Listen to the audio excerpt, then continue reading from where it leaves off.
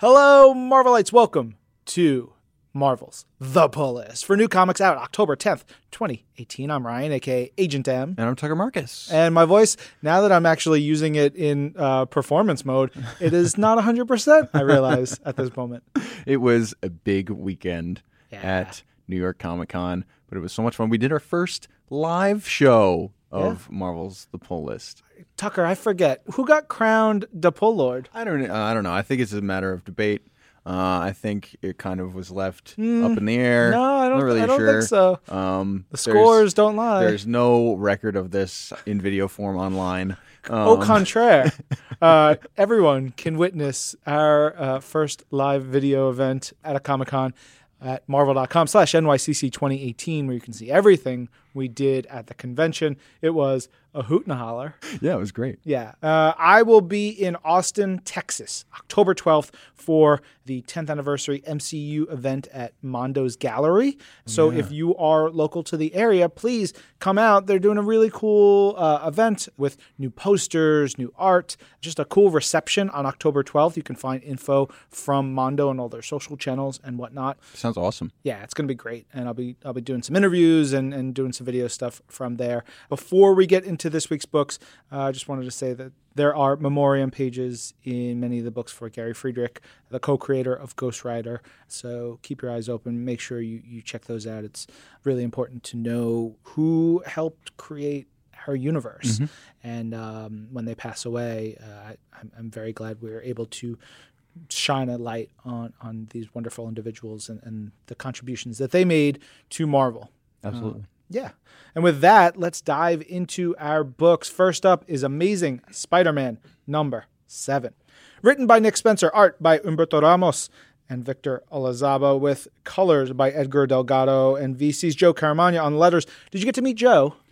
I didn't. But I did get to meet Humberto. Yes. Which was awesome. He was at Marvel HQ last week, and I helped him to the exit. Oh, look at you. You are such a helpful boy. It was truly an honor. I mean, Humberto is so sweet, so wonderful. I always like seeing him. But Joe is sort of an unsung hero for us at Marvel because of all the work he does, lettering a billion books, him and the rest of Virtual Calligraphy. But we're talking about here, this issue of Amazing Spider-Man, which more Humberto, more Deadly Foes of Spider-Man pages. And these are actually a bit of a heartbreaker when you get into them.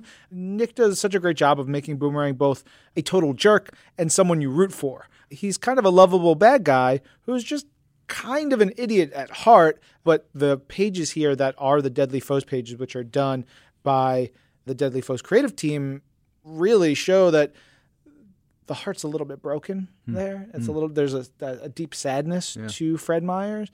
You really want to like the guy even more. But we start to see more of the mysterious dude with the creepy crawlies in this book. I don't want to say anything more, but the last image of this issue is wild. First up for me is Avengers number 9. But hey, legacy numbering, this is Avengers number 699. Wow, I didn't even realize that when I was reading, but we're almost at 700 issues of Avengers. I want to say, I love legacy numbering. Yeah. I wish I want it to be on every book. There was one book that is relatively low. It might be, it's either Squirrel Girl or Ms. Marvel, and it has legacy numbering, which I wanted on everything that could possibly have it. Yeah, Ms. Marvel has legacy numbering. We have issue 35 this week, but it's issue 54 overall. But the creative team is made up of Jason Aaron writing, David Marquez on art, with colors by Justin Ponsor, letters by Corey Petit, and, it's Namor the Submariner. I mean, this is so tasty. This is so good. It's really interesting because the first arc of this Jason Aaron Avengers story was all about the Celestials. It was this kind of super massive cosmic story with, the Avengers at their powerful best. But it's really cool here to see them go up against a guy that they can literally look eye to eye with. And because of that, in this issue, we get some really, really awesome sparring. I don't even know if you could call it that. It's a throwdown. Yeah. There's a throwdown, and you have Namor, who people don't fully get it that he is up there with like Hulk power levels. Yeah. Like, he is so incredibly powerful. every hyperbole applies to him. Yeah. He is on the level of a Doctor Doom or a Black Panther in terms of powerful monarchs and world leaders. He is powerful like the Hulk in terms of strength. He is very intelligent. He is very strategic. He fits in with pretty much any top level. Yeah. He's there. Yeah, I love when I said sparring isn't quite the right word because that's a little too agile for what's going on here. And I'm talking about the rhetorical exchanges between these characters because Namor has such a beautiful, grand, self-righteous way of speaking, and it's just kind of these big blows that he just throws at the Avengers. And then you have other characters like Thor, you have Black Panther, you have these other characters who are in no way kind of like squeaky little subtle voices themselves going up against each other. It is just this monumental clash that goes down here. This whole issue takes place underwater, which is really cool. And I feel like there's some incredible like kaiju action in here, which is awesome. And the whole way through, I love David Marquez's work because you can kind of feel the water around them. You can kind of see how it's affecting the movements. I think this is a really just awesome start.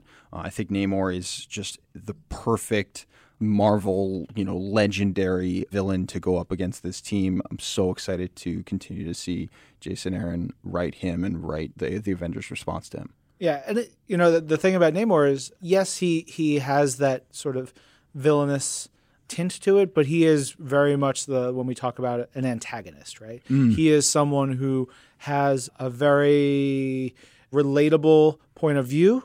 He is thinking about his people. He is someone who is fighting for his people who are suffering. Their land or their water is being polluted. They are dying because of the actions of humanity and surface dwellers. So he is angry. His rage is surfacing so much that it's like he's growing in power, but he's not like mustache twirling. He is like, you are killing my people. I am fighting back. And he is, like you can't help but agree with a lot of his points, even if he may be thinking about going things in a dangerous or harmful way to others. But man, this is him leveled up, going toe-to-toe with the Avengers. So awesome. It's everything you want from Namor. Love it. This was nearly one of my picks. That's why I kept talking about it. Sorry. Next book is Ben Reilly, Scarlet Spider, number 25. And my first line I wrote after reading it was, well, that was dark. Yeah, this was a very dark issue. This is, I believe, the last issue for the series right now. Ben Reilly being a pawn between good ? And evil ? You got death and life, redemption. It's all up in the air by the end of this. And we know that Ben will be in the pages of Spider-Geddon. We'll see what that means for him, especially by the like what happens in this issue. Sort of leaves a lot of questions of who and what he is. So I'm fascinated by that. This was written by Peter David, art by Bruno Olivieri, colors by Rochelle Rosenberg, letters by VC's Joe Caramagna. I'm sure Rochelle will come up many times this issue. We had a really fun talk with Rochelle on Marvel Live at New York Comic Con. She's terrific and really got some cool insight into what coloring a comic means. Next up is one of my picks of the week. It is Captain America number 4, written by Ta-Nehisi Coates, with art by Leinil Francis Yu, inks by Jerry Allen Guilin, colors by Sonny Go, and letters by Joe Caramagna. It is just so cool to see Cap on a mission. It feels like such old school Captain America, such old school Steve Rogers, where he's just on his own and we're just getting the story from his perspective with some incredible narration over the top that taps into his psyche, that taps into why he's doing, what he's up against, and how he feels about it all along the way. Here he is looking to rescue Sharon Carter, who has been kidnapped and is being held by a few characters. There are some really, really cool emergences. I'm so fascinated to see how these different, maybe some unexpected characters to emerge, different power sets that are going to go up against each other. It is kind of the shield wielding, shield throwing, jumping and kicking classic Captain America that I think I've just, long ago when it was announced that Ta-Nehisi was going to be writing this story, this is exactly what I was so fascinated to see him take on. Lenil also, I mean, really, what can you say? He's just a freak. He's a monster. He is like he's a force of nature. It is unbelievable. There's just such a beautiful mix of just like this hyper realistic look. There's so much to love in this issue. And I mean, the cover, Alex Ross, pretty much when we're talking covers every week, if there's an Alex Ross one on offer, it's going to be incredible. And this one really is Cap holding the flag, kind of. It's tattered. It is, again, just pure classic Cap, and I loved it so much. Yeah, this issue had one of my favorite 3-panel sequences. I won't spoil who's fighting, but you have Cap versus his character, and you have 3 panels at the bottom of a page, and one is this close-up on this villain character's face, and it's intense, partially because of what the character looks like, but partially because of the way Lenil draws it. And then the middle panel is Cap pulling something out of his body, and then the third cap is Cap looking down and like getting ready to fight. But the caption says, character is considered one of the most dangerous men alive. Beat for the middle panel, last panel, but so am I. And I love that. It's so intense. It's so, again, badass. It makes Captain America so cool. It's great comics. I do think you should read it. Up next is Domino, number 7, written by Gail Simone, art by David Baldeon, colors by Jesus Arbrutav, letters by Clayton Cowles. This team, so solid. Love everything that Gail is doing, and David is the best. And I got to meet David for the first time at Comic-Con. He was in Artist Alley, and he was with Javier Garon, David Lopez, and Pepe Larraz. Come on. Right? Come on. It's these 4 dudes whose art I absolutely adore. Like a glowing, like red hot nuclear like of talent. It is insane. And then I'm standing there, and there was a listener to our shows. He's like, I love your podcast so much. And he said, you're the reason why I know who these guys are and why I pay so much attention to their work, which was like the greatest compliment because you and I adore their work. And we talk about them so effusively. And part of my goal is always to make sure our listeners appreciate the people behind the art because they are so sweet and so wonderful and they put so much into it. And so shout out to the listener. I apologize. I didn't get your name. We took a picture together, tweet out the photo or tag me on Instagram or whatever. I would love to say thanks once again. Yeah, that's the best. It was just such a wonderful moment. Like I was surrounded by artists I love and then there was a fan there. It was just this great like end of Comic-Con, beautiful celebration. Yeah, that's the best of NYCC. Yeah. Going back to the art, like David, he's so good at the monsters and the creepy, and we talk about that all the time, but he's so also good at sexy and funny and real. And, there's this wonderful, like the first page is this full page splash of this really sexy Domino. She's in this dress. It says, come on, get lucky. It's got this classic sort of, pin-up-y type feel to it. But it's actually a promo that Dom's friends made for their casino. And then you turn the page and the first panel is Domino in her pajamas, like one leg up. She's wearing the best t-shirt, which says, my boyfriend was in X-Force and all he gave me was this lousy t-shirt. And she's holding Pip the pug. Tremendous storytelling. Again, this was nearly one of my picks. I loved it. And big shout out to editor Chris Robinson, who's sporting a beautiful mustache these days. Oh, yeah. He's doing it. We're very excited by that. Next book is Exiles, number 9, and this is, I won't say written or drawn by, because the credits say they are storytellers. Saladin Ahmed and Javier Rodriguez, inks by Alvaro Lopez, colors by Munsa Vicente, and letters by ya boy, Joe Caramagna. So good. The team finds themselves, oh, wait a minute. This is one of my picks of the week. Oh, yeah. Almost forgot. The team finds themselves in a reality where they're part of the stories of Aladdin, Sinbad the Sailor, and Alibaba and the 40 Thieves. It is super fun, super clever, and very magical, both literally and figuratively. Great Marvel twists to the realities in here. So you've got one story where they're going up on this island of Cyclopses,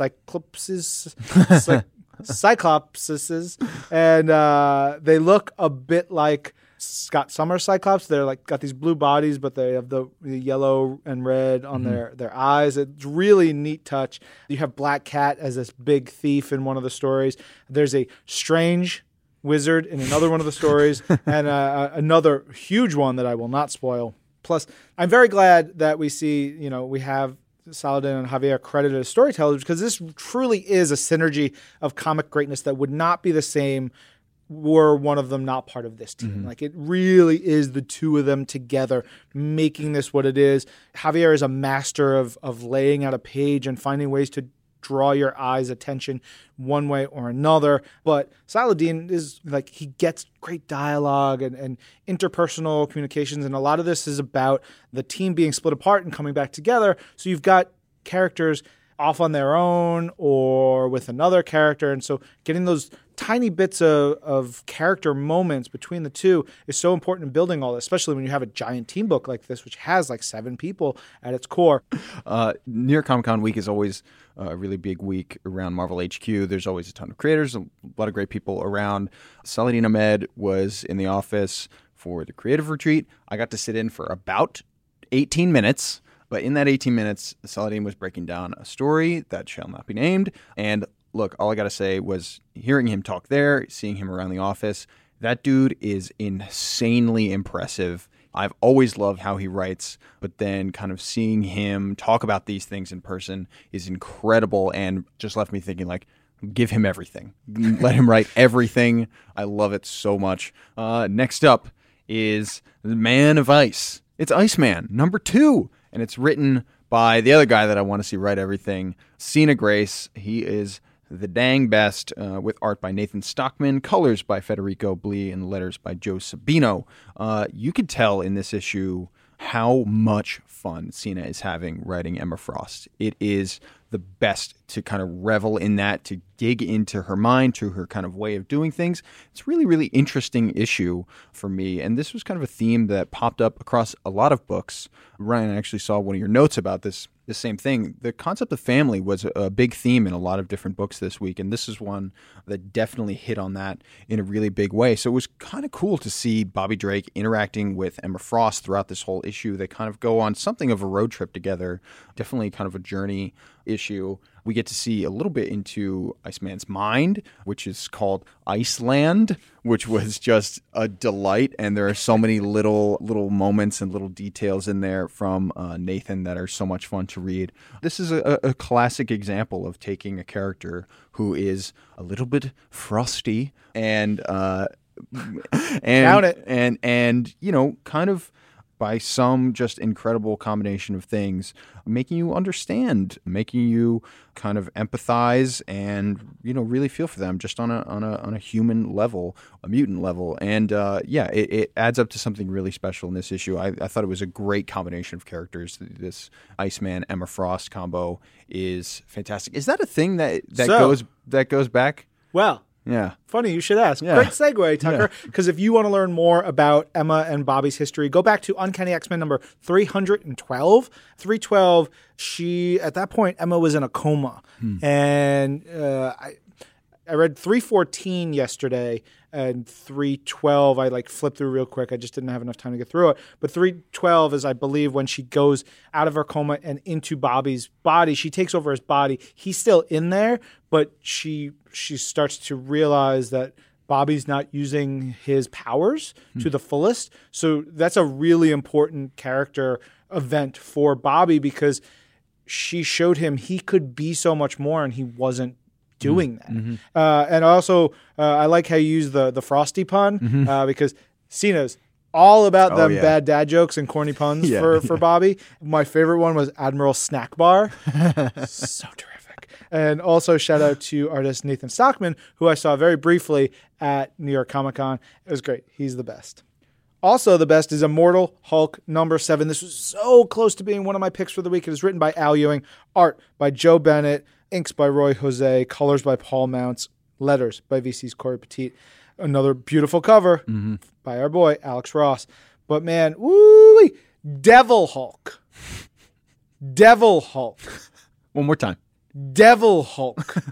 At the Marvel Unlimited Plus panel at New York Comic Con, we had Al Ewing on there, and he was showing off and talking a bunch about Immortal Hulk. He talked about putting Hulk in pieces in jars and then having Hulk in hell. So that's the path we're on. Just keep that in mind. But before we get there, it's Hulk versus the Avengers in this issue, and it is a wild one. It is brutal and scary and absolutely gorgeous. Joe's use of 2-page spreads to tell widescreen action somehow gets better and better every issue. And everybody I talk to about Joe's work is just like, I wish I was working with him right now. This is months ago now, but I still think about it regularly. In Immortal Hulk #1, there was 2 double-page spreads in a row, which is something you don't often see, like a big wide image of Hulk and then like a zoom in on his face. And it literally one of my great comics moments that like I can remember. I remember like seeing that first splash page. You're like, oh, awesome, there he is. And then you turn it again. I literally like gasped and couldn't believe what I was seeing. And that just speaks to just the imagination and the power and the execution of Joe Bennett. Incredible. Yeah, we should have Immortal Hulk #1 on Marvel Unlimited at this point. So if you haven't read it, it's so good. The Ghost Rider scene or the massive explosion, there's so many moments in this which are just tremendous. Also tremendous this week is Infinity Wars #4, written by Jerry Duggan, art by Mike Deodato Jr., colors by Frank Martin, letters by VC's Corey Petit. And I really wanted more of the Emma Wolverine warp who we see in this issue. He's kind of like Wolverine, but styled by Tom Ford.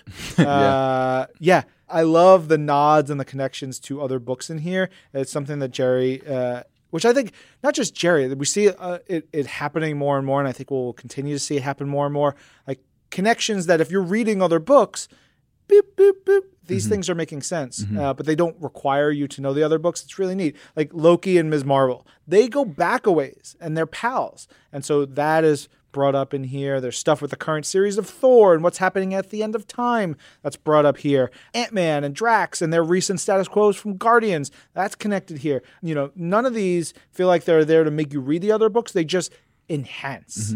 Mike Deodato, he just draws the most wonderful horror nightmare creatures.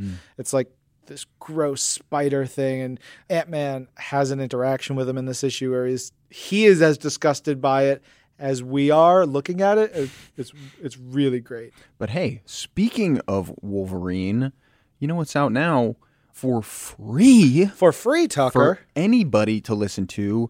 We just released Marvel's Wolverine The Long Night, our first ever scripted podcast for free. It's coming out week by week, episode by episode, and it's so good. You can hear it right now online or in your podcast app. It starts when a fishing boat is found off the coast of Burns, Alaska, and Special Agents Sally Pierce and Tad Marshall arrive to find out who or what killed the crew, and their primary suspect is a drifter named, you guessed it, Logan.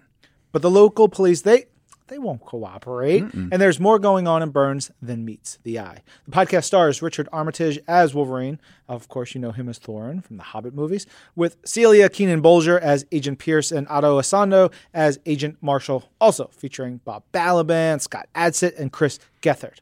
You haven't heard anything like this before. The sound design, acting, and writing is all truly amazing. Check it out right now. You can listen to Marvel's Wolverine The Long Night for free in Apple Podcasts, Stitcher, Spotify, or wherever you listen to your podcasts.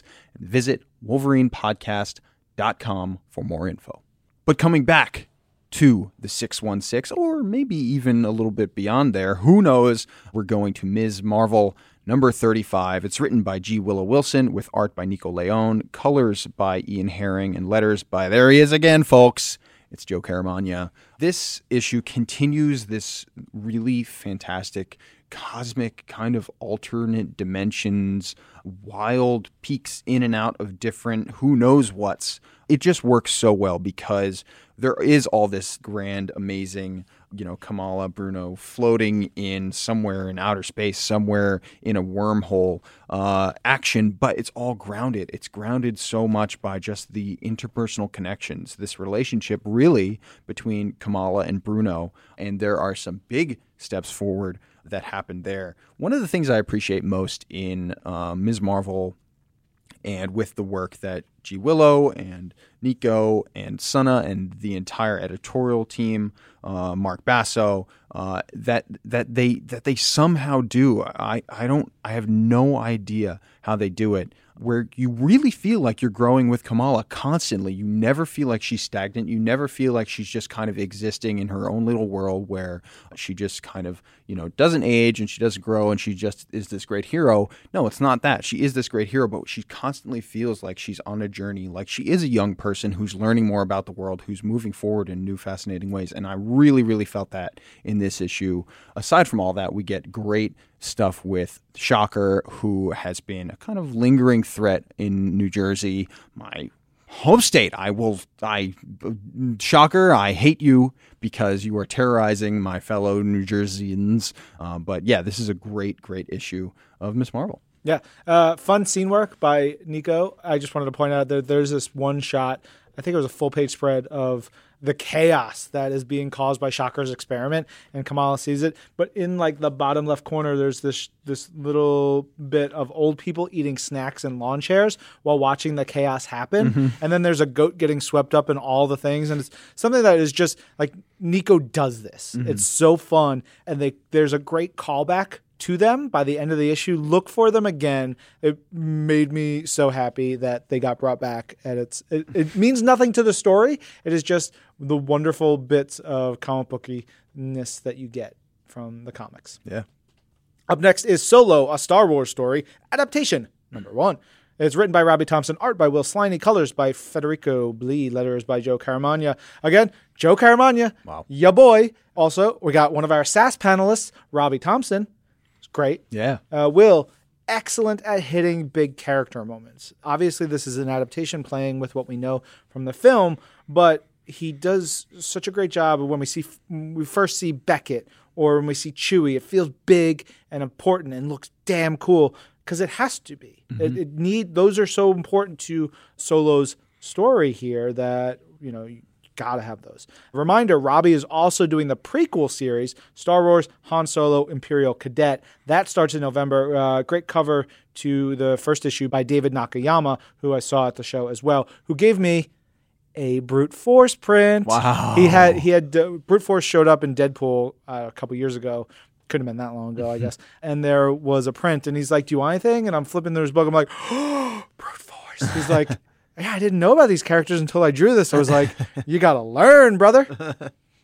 All right, next book is Spider-Geddon #1. I say it like that because we're going to have an episode of This Week in Marvel with a Spider-Geddon primer with Nick Lowe, and I'm only following the directions of the editor. That is how you have to say Spider-Geddon. But folks, Ryan is just channeling what his voice sounded like on Saturday at New York Comic Con after all the craziness that went on there. It was just, "Hey everybody, welcome to Marvel Live at New York Comic Con." Very much me. And this is one of my picks of the week. Here it is, y'all. It's finally here. The sequel to Spider-Verse, as Nick Lowe also instructed. You have to say the first series in that way and this series in the other way. Not going to say them anymore because my voice can't handle that kind of pressure. We've got Superior Octopus versus Count Nefaria. Do you know who Count Nefaria is? He does not show up enough. I love the name. So good. He is this massively powerful villain. He's got a really cool style. He's immortal. He's almost too powerful to show up too often, which I love. He's great. He shows up here versus Doc Ock or Superior Ock. We then get to see the Web Warriors versus Ock. But why? Because the Inheritors have returned. The Inheritors, the villains of the original Spider-Verse story. And right away, it's pedal to the metal and it's intense. Web Warriors, they're great. But two of the best go down hard and fast in this issue. Wow. This is like no punches pulled. This is for all the stakes, all the marbles. Jorge Molina has a little bit of Olivier Coipel style in him, but really makes his pages all his own. Curiel does such a wonderful job on colors here. Oh, I should probably say that it is written by Christos Gage, based on a story by Dan Slott. Pencils and inks by Jorge Molina, colors by David Curiel, letters by VC's Travis Lanham. I love the colors that David Curiel does wonderfully here, especially when the inheritors are loose. You get this sort of like mist and haze and really scary bits because they are terrifying creatures. That's a reminder. Nick Lowe, again, is on This Week in Marvel, audio and video this week with our Spider-Geddon. primer. Tons of backstory info on all the comics involved. Make sure you're subscribed to This Week in Marvel to hear that. Next up is Spider-Man Deadpool number 40. It's written by, SAS panelist Robbie Thompson with art by Matt Horak, colors by Brian Reber, and letters by Joe Sabino. More family stuff going on here. This is the issue for me that leans into that the most this week. And it's a really, really interesting kind of character issue. We've been going through this My Two Dads story arc where Deadpool and Spidey are kind of, they're mentoring or raising or, I don't know, helping Matrix kind of learn about the world. But look, I had to call this out. The most unrealistic thing that I saw in comics this week, okay? It wasn't the space hopping. It wasn't the goats flying into wormholes. It wasn't any of that. It was hitchhiking. There's hitchhiking in this issue, something that scares me to death. Ryan, have you ever hitchhiked? Oh, God, no. Okay. Yeah. No. Exactly. No. It freaks me out. I've watched too many movies. Yeah, exactly. I'm terrified of it. Exactly. Both picking up and actually trying to hitch myself. Right. Yeah. But anyway, maybe if you're like a synthetic, like super powerful being like Matrix, it's like no big deal. Anyway, the whole gang is here in this issue. The entire kind of pseudo team that has made up this series for a long time. They all gather around and they're kind of swirling around Matrix in a really interesting way, in a way that we see them relate to each other in kind of new ways. We see them relate to him in new ways. And again, similar to what went down in Iceman, there's like some surprising little, genuine emotional moments in here that really, really land. It's in a book like Spider-Man Deadpool, it's about the laughs, it's about all the fun, and, it delivers in every single issue. But, when Robbie goes for that, it lands, and it lands hard, and it was so good to see that here. I want a Matrix son. Maybe. Okay. I had a car called the Matrix years ago. Oh, cool. I missed that car. It was good. Yeah. I sold it. Oh, really? Time ago. Actually, I got more money than I owed on it at the time. Swish. Oh. And it all comes back around cars, Matrixes, hitchhiking in cars. Come on. We planned this together. Guess what? Marvel's pull list is scripted. We write this beforehand. This issue is kind of the best possible ending to the story for me, because I'm a big sap and I want happy endings. So this was a wonderful ending. There's a hug in here that wins the week. Yeah. For me. So good. Next up is The Unbeatable Squirrel Girl, number 37.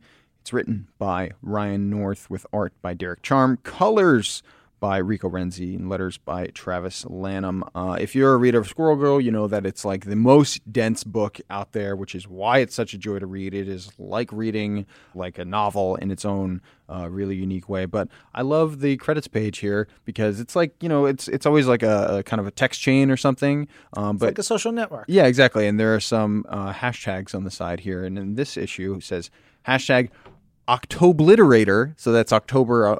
Anyway, hashtag cool cars, hashtag rip, hashtag rip roaring adventure, and hashtag speeches.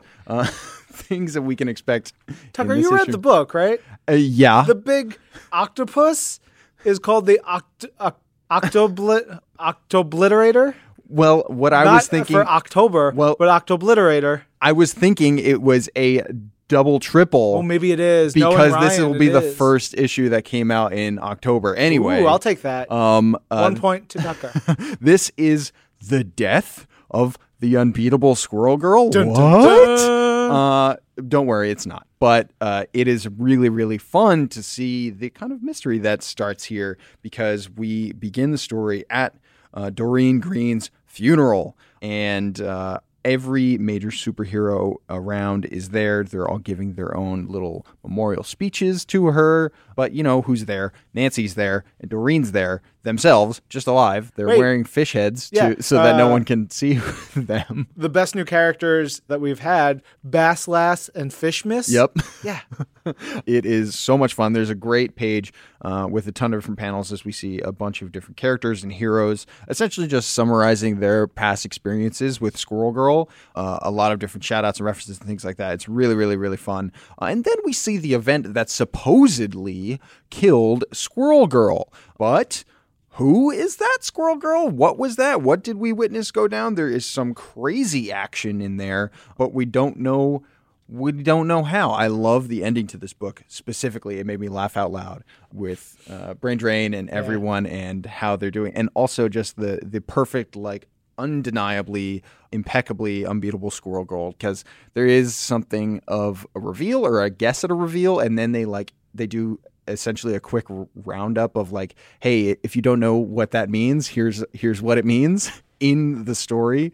And then some of the characters react in really wonderful ways. Anyway, so much fun. Always a delight to read. I think that is pretty much the word I use most when I'm talking about this series. It is so much fun. Yeah, and I think having a funeral was really just an excuse for Ryan North to write a scene about fashion choices and characters wearing black, and then Black Widow explaining why she would how great wearing black is. Because that page and a half is the best. Yeah. So good. Also, so good this week is Venom #7, written by Dangerous Donny Cates, art by Ivan Coelho, colors by Andres Mosa, VC's Clayton Cowles on the letters. Artist Ivan Coelho does such a great job here. He previously has worked on Venomverse and some Venomized stuff, so he knows his symbiotes. And this is the first part of Oversight, the second arc of the series. You know, this one is cool too because it's less about symbiote gods and giant dragons, but more about emotional devastation.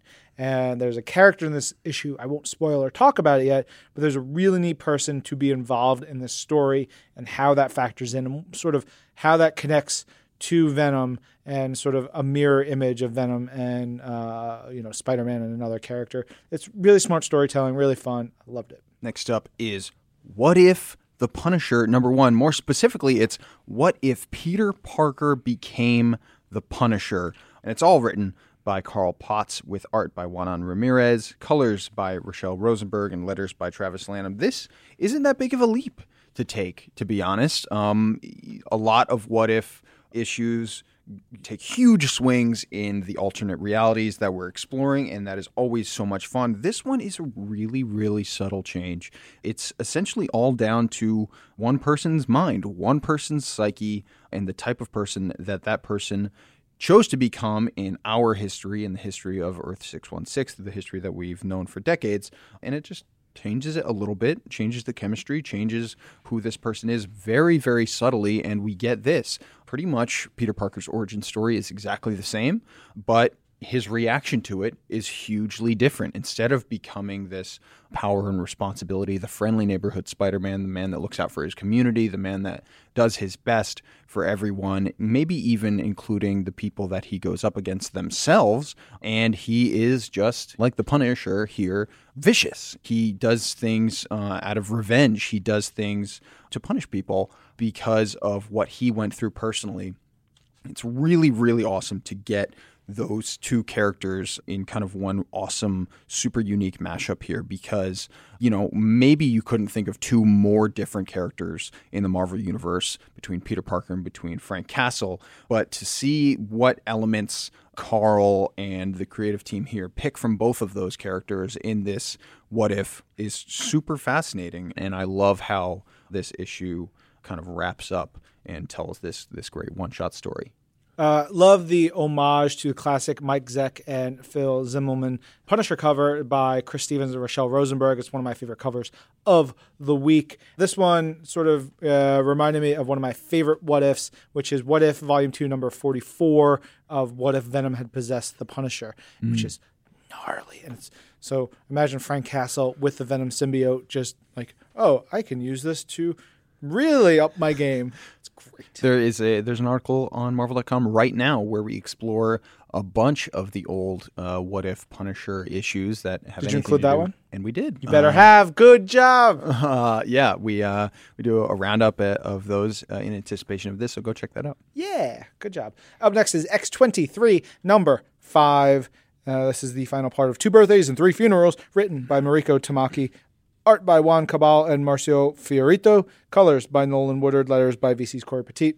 Esme, the evil, not quite dead clone in Gabby's body, is super creepy. Mm-hmm. They make her pale and mean and this really nasty villain.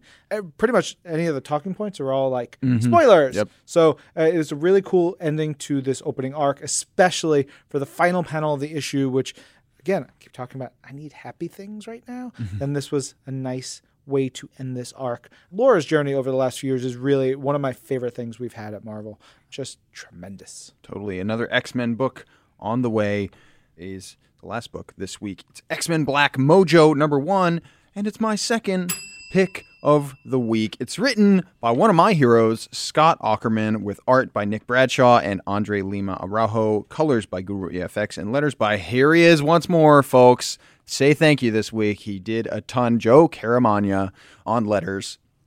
This issue is just a great one-shot story about Mojo. I actually had the distinct pleasure of getting on the old horn with Scott last week. You make it sound so strange. You just talk to him. We got on the horn, and I got to talk to him for a little while about this issue, about his history with Marvel Comics, about how that impacted him as a writer, comedian, producer, director, creative person overall. And we talked a ton about the X-Men and a ton about how he understands them and how he wanted to write them in this issue. That's all in an interview on Marvel.com right now. Go check it out, please. It is one of my favorite things that I've gotten to do in a little while. But this issue is so much fun because essentially Scott, in that interview, he talked about how it was just like he's always found it kind of strange or kind of weird that like villainous characters oftentimes tend to be just physically ugly. And so he's thought like, what a strange connection where we just like, we have this, like, if you're ugly, you're bad. If you're bad, you're probably ugly. And like, you know, this weird correlation between those two things. So this book, in a certain way, it is an analysis of that, but it's also an analysis of a ton more, but all delightfully, hilariously told. It is so funny to see Scott put Mojo in like just like the old school like trench coat fedora like it ain't broke disguise and go out on the town. And in order to do that analysis, in order to kind of look into the way he relates to the world and the way the world sees him as like this big kind of nasty guy with spider legs, he pulls in a great character who certainly is maybe not like the best, most attractive guy himself. It's Glob Herman, you know, who is also just the best. He's the best dude. And the way that they interact together, the way that this kind of story and character arc emerges over the course of this issue is so much fun. It's so delightful. I loved it so much. Did you say what Scott does? Like Comedy Bang Bang. Yeah. He wrote for Mr. Show. Mm-hmm. I mean, he's worked on a million projects. And he's also the co-founder of Earwolf, which is such an institution at this point for comedy that, it's always great to have him work on Marvel projects. I loved what he did with Glob Herman. He helps co-create a new Marvel character in Mucus, M-U-K-U-S, him and Andre. It's great. Plus, this issue also had an apocalypse story in it. Yeah.